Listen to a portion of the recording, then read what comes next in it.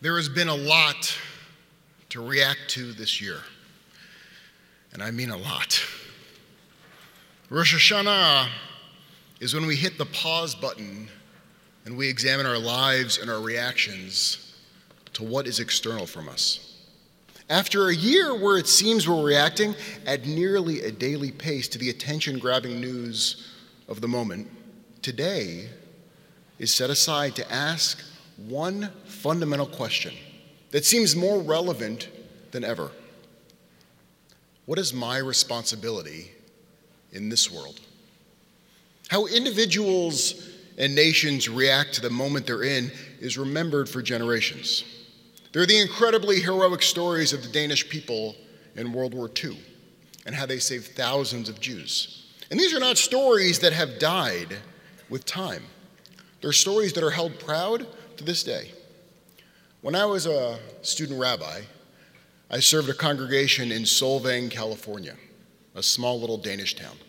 My first day there, the Danish pastor of the church, where we would hold services on Friday night and on Saturday morning, could not wait to tell me of the bravery and the good deeds of his Danish ancestors and what they did to save the Jews of World War II. In 1943, it was leaked that all of the Jews of Denmark would be rounded up within 2 days. Danes were forced with a quandary. Were they going to do something for the Jews that were an integral part of their daily lives? With clarity of their responsibility in the world, ordinary citizens all over the country offered refuge in churches, attics, country homes, and residences. It's even reported that strangers walked up to Jews on the streets to offer them keys to their apartments. Medical staff hid more than 1,000 Jews in Copenhagen hospitals. And on the night of the raid, Germans only found 284 Jews out of a population of almost 8,000. And to this day, Danes all over the world hold on to this memory of how in the face of evil and injustice, they stood up. But not all stories are like that from World War II. We as a country were also confronted with a choice when a ship, the St. Louis, it sailed from Hamburg, Germany, with 938 Jews, trying to flee the Holocaust, dreaming of stepping ashore onto these shores of America. But their boat was turned away by bureaucrats in the State Department. The ship, it came so close that the passengers could actually see the lights of Miami. And I can only imagine what it was like, staring at those lights of safety ashore, and the sounds of the tears of the passengers and the waters that lapped against the hull of the boat as it turned around and headed back to Europe, where nearly a third of those passengers would be murdered, 254 of them. We look back at time and examine and judge how individuals acted, not on how they internalized events or how they felt. Americans with the authority to help failed the test on June 4th, 1939. Danes recount to this day how their forebears stood up to darkness and power and saved innocent lives in October of 1943. On Rosh Hashanah, that is what we do. We pause and we look at how we are reacting externally to the world. Are we taking responsibility? Rosh Hashanah and Yom Kippur are radically different than any other holiday. Every other holiday is commemorating an event. Every other holiday is focused on what is outside of us. But Rosh Hashanah and Yom Kippur are not about an event or a celebration. Today, our focus moves from how we internalize events outside of us to, most importantly, how we react to them. Rosh Hashanah and Yom Kippur are not something separate from you. Rather, they are solely about you. If today's primary focus is us, how do we measure if we are on the right track? What does it mean to be a good Jew? And what is expected of us? Rabbi Edward Feinstein teaches a profound lesson about how the Torah addresses this fundamental question. Feinstein draws our attention to where our story begins, when Abraham is called by God for the very first time in Genesis 12. V'yomer Adonai el Avram lech lecha. The Lord said to Abraham, "Go forth from your native land and from your father's house to the land that I will show you. And I will make of you a great nation, and I will bless you, and I will make your name great." This first part of the Torah narrative is a classic hero's journey, as Joseph Campbell points out in his 1949 groundbreaking book. A hero ventures forth from the world of common day into a region of supernatural wonders, coming back from this mysterious adventure with the power to bestow boons on his fellow man. But you see, Judaism suddenly veers away from the classic hero's narrative and takes a turn like no other text in the history of the world prior to this moment. V'haya bracha, and you shall be a blessing. I will bless those who bless you, and curse him that curses you. And all of the families of the earth shall bless themselves by you. V'haya bracha, and you shall be a blessing. This is revolutionary, because suddenly Abraham is expected to be a blessing. Not to walk around the world saying, Baruch atah Adonai. Nope. His essence, his being, is in and of itself a blessing. You see, Abraham is chosen. What he does in the world serves to guide the rest of the world as how to fulfill their responsibility. Suddenly, how he carries himself and who he is internally will inform how he reacts externally to the world. Abraham now has agency and sets the example of how to take the world from what it is to what it ought to be. And this is what it means to be a blessing. This is what it means to be a good Jew. But how is a good Jew supposed to react? The Torah teaches us to examine the rest of Abraham's life. It begins with the story of Sodom and Gomorrah. In Genesis 18, we read, "Now the Lord had said, shall I hide from Abraham what I'm about to do?" Now I've got to stop here, because the first verse is as strange as it gets. First off, you're in God's head. You actually hear God thinking. And secondly, God is asking God's self if God should hide what God's doing from Abraham. Now Feinstein asks, is God required to tell Abraham what God is going to do? Of course not. You're God, for God's sakes. Wouldn't you think that the all-powerful ruler of the universe would not need to consult with Abraham? You'd think. But something has changed, because God is in relationship with Abraham. God can no longer just make fiat decisions. When you are in partnership, things change.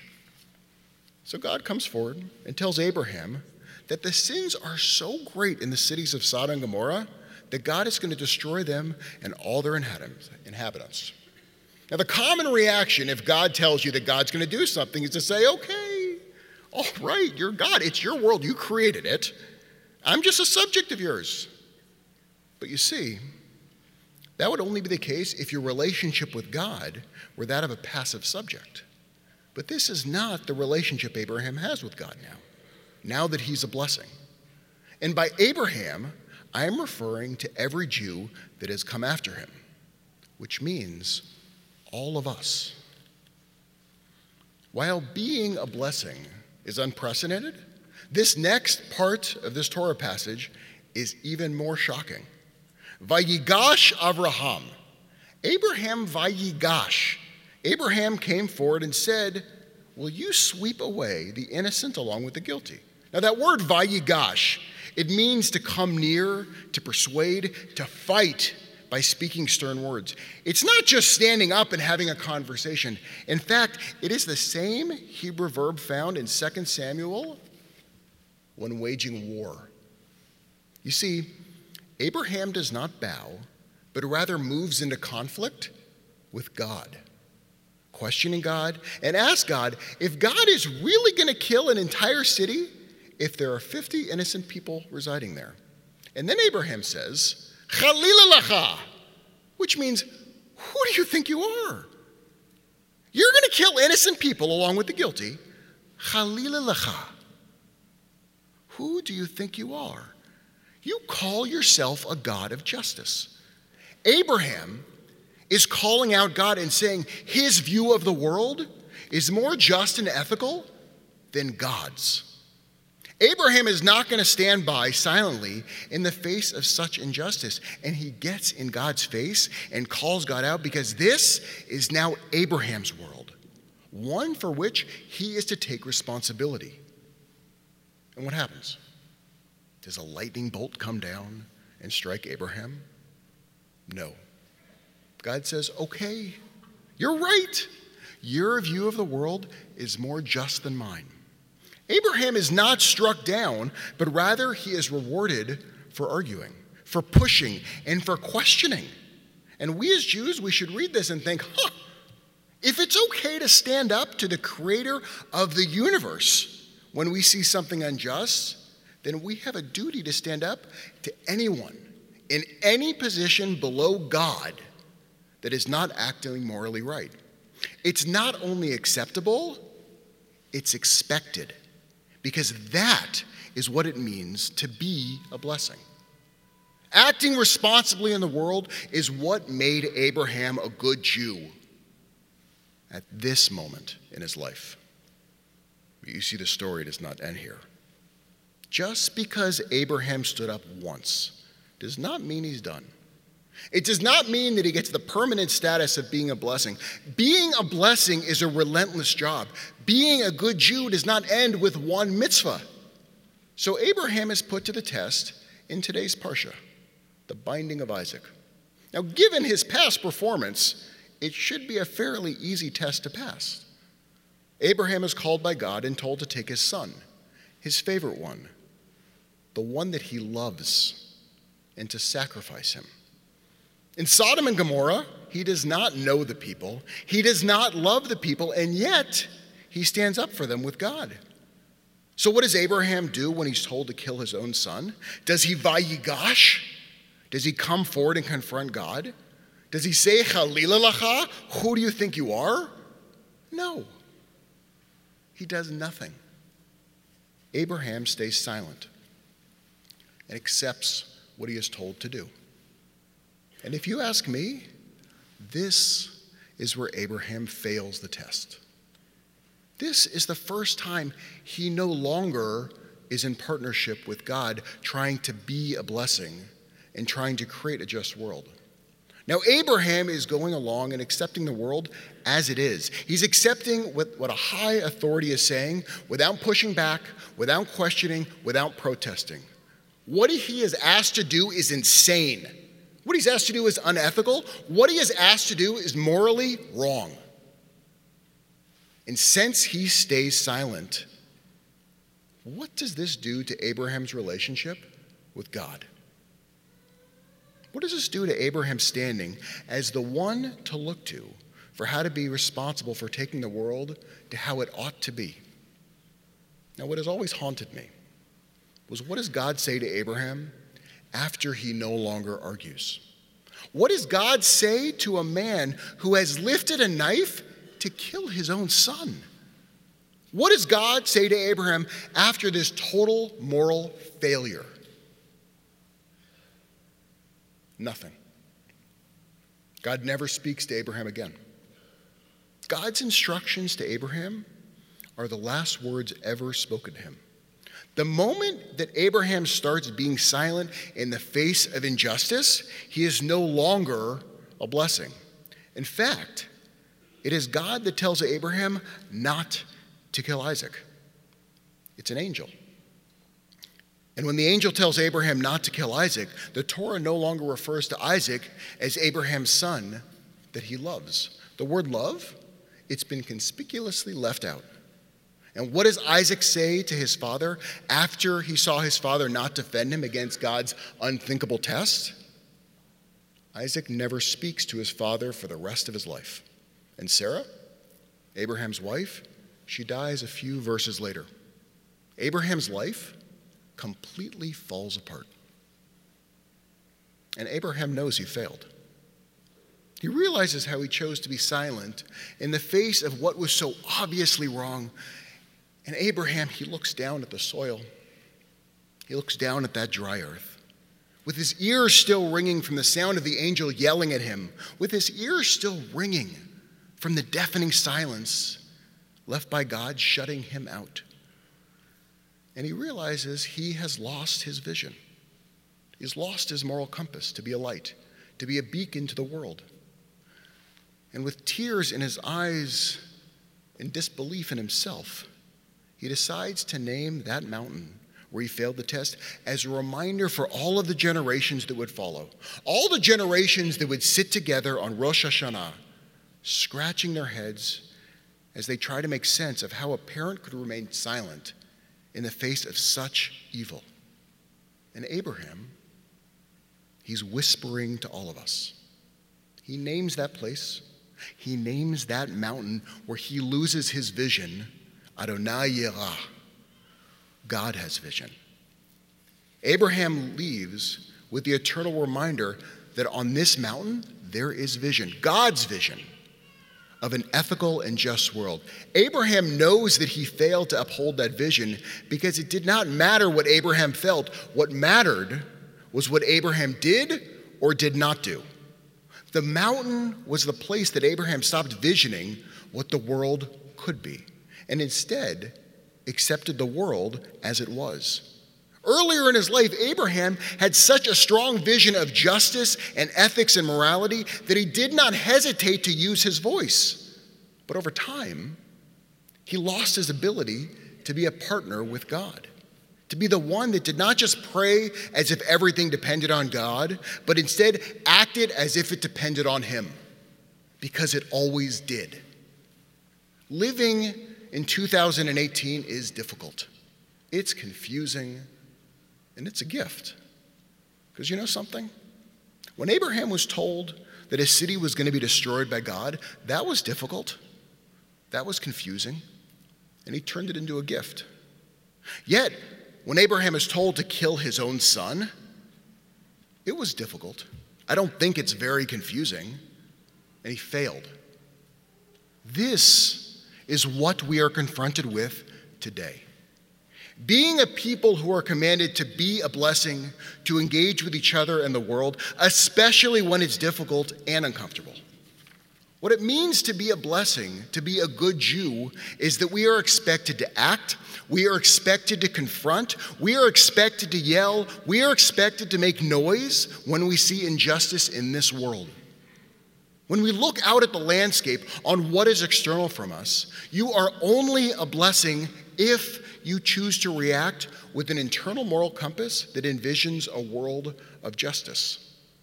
If we are shocked by the world and do not act, we are no longer in the narrative. We may have been appalled that our country turned refugees away. We may have been sick at the images of children being stripped from their parents at the border. But the test that we are given is not if we stood up once or if we stood up twice, but if time and again, no matter how tired we get from the constant barrage, we never stop. But we continually vayigash. We continually stand up in a position just like Abraham at Sodom and Gomorrah. That is what your responsibility is as a Jew. This is the question that we have to be asking ourselves on this day. Are we living our lives with a vision that we are here for a sacred purpose? When we saw something that was not as it should be, did we stand up? Did we use our voice? Did we use our agency? Were we blessings? Were we good Jews? We are living in a time where we're being constantly pummeled with news, with tweets, with lies, with injustice, and we may find that we are growing tired or not reacting the way we once did. That is what today is for, is to make every single moment a gift. Rosh Hashanah, it's meant to shock us awake, to make us reflect, to make us regret, to make us reorient, and to make us recharge as we vayigash into 5779. Being a Jew means we're expected to be a blessing. It means we have the responsibility not just of ourselves and not just of our families, but for the entire world. Because we are responsible for the entire world. And all the families of the earth shall bless themselves by you. There are times in each generation when individuals and nations are tested. And this is one of those times. In this year, when I feel that disgust, when I see something so clearly wrong, I'm going to slow down. I'm going to try to hear that whisper that Abraham is imploring us with today. That vision only counts if it's followed with action. Our lives, our society, our country, and our world is looking to us to not accept the world as it is, but to be constantly dissatisfied until we move it to how it ought to be. That is our responsibility. It may be difficult, it may be confusing, yet it's our job to turn it into a gift, so that 70 years from now, our descendants, just like those Danes today, will be proud when they talk about what we did and how we reacted to living in 2018. Shana Tova.